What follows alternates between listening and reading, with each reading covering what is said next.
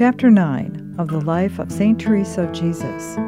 This is a Discerning Hearts recording read by Chris McGregor.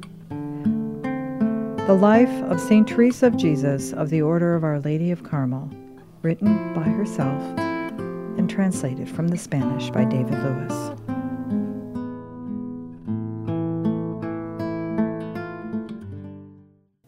My soul was now grown weary, and the miserable habits it had contracted would not suffer it to rest, though it was desirous of doing so.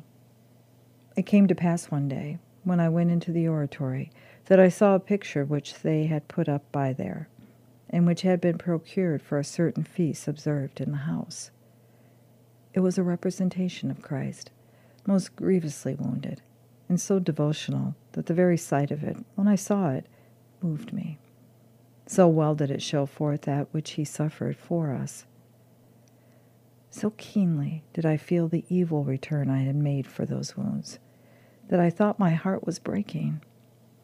I threw myself on the ground beside it, my tears flowing plenteously, and implored him to strengthen me once for all, so that I might never offend him any more.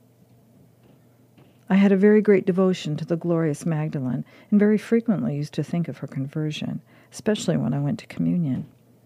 As I knew for certain that our Lord was then within me, I used to place myself at his feet, thinking if my tears would not be despised. I did not know what I was saying, only he did great things for me, in that he was pleased I should shed those tears, seeing that I so soon forgot that impression. I used to recommend myself to that glorious saint, that she might obtain my pardon. But this last time, before that picture of which I am speaking, I seemed to have made greater progress, for I was now very distrustful of myself, placing all my confidence in God. It seems to me that I said to him that I would not rise up until he granted my petition. I do certainly believe that this was of great service to me, because I have grown better ever since. This was my method of prayer. As I could not make reflections with my understanding, I contrived to picture Christ as within me, and I used to find myself the better for thinking of those mysteries of his life during which he was most lonely. It seemed to me that the being alone and afflicted, like a person in trouble, must needs permit me to come near unto him. I did many simple things of this kind, and in particular I used to find myself most at home in the prayer in the garden, whither I went in his company. I thought of the bloody sweat, and of the affliction he endured there. I wished, if it had been possible, to wipe away that painful sweat from his face. But I remember that I never dared to form such a resolution. My sin stood before me so grievously. I used to remain with him there as long as my thoughts allowed me, and I had many thoughts to torment me. For many years, nearly every night before I fell asleep, when I recommended myself to God that I might sleep in peace, I used always to think a little of this mystery of the prayer in the garden, yea, even before I was a nun, because I had been told that many indulgences were to be gained thereby. For my part, I believe that my soul gained very much in this way, because I began to practice prayer without knowing what it was. And now that it had become my constant habit, I was saved from omitting it, as I was from omitting to bless myself with the sign of the cross before I slept. And now to go back to what I was saying of the torture which my thoughts inflicted upon me. This method of praying, in which the understanding makes no reflections, hath this property. The soul must gain much or lose. I mean that those who advance without meditation make great progress because it is done by love.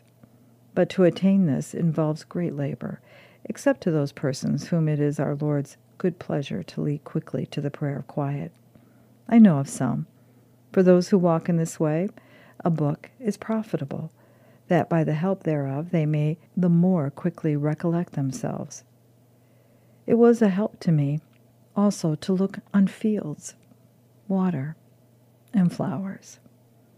In them I saw the traces of the Creator. I mean that the sight of these things were as a book unto me. It roused me, made me recollect it, and reminded me of my ingratitude and of my sins.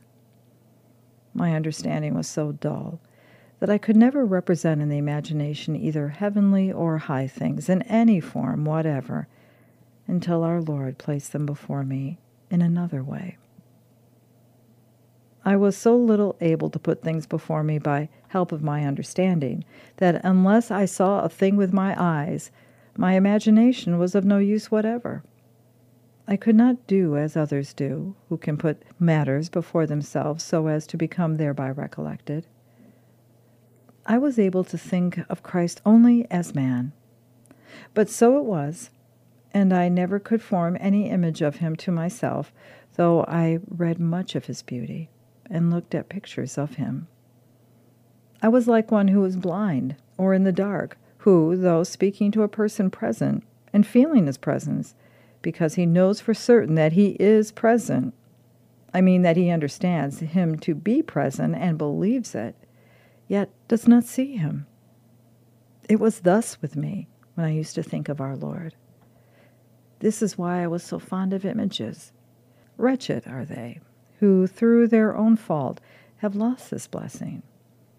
It is clear enough that they do not love our Lord, for if they loved him, they would rejoice at the sight of his picture, just as men find pleasure when they see the portrait of one they love.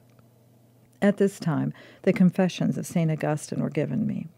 Our Lord seems to have so ordained it, for I did not seek them myself, neither had I ever seen them before. I had a very great devotion to St. Augustine, because the monastery in which I lived when I was yet in the world was of his order, and also because he had been a sinner. For I used to find great comfort in those saints whom, after they had sinned, our Lord converted to himself.